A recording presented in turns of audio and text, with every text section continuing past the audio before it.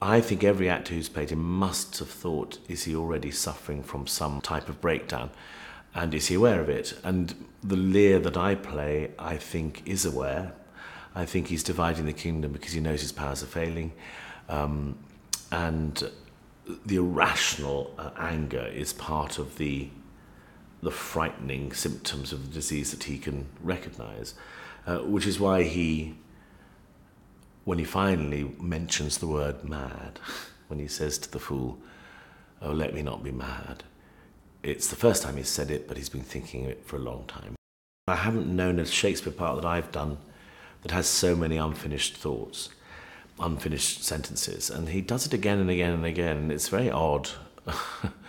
And I suppose you could play it as simply being too angry to even get the words out, but it seems to me that it could be he literally can't find the words anymore. And he says, I will have such revenges on you both that all the world shall... I will do such things what they are, yet I know not, but they shall be the terrors of the earth. And I think, oh, that's a man struggling for thought, struggling for words. There's a couple of moments in the last scene where he seems to be, again, this goes in and out with me about whether he's actually hallucinating, whether he's actually... Generally, he puts a feather to Cordelia's mouth to see if she's still breathing, whether he really believes that, whether he doesn't. Actually, for most of that scene, I am playing him absolutely compos mentis.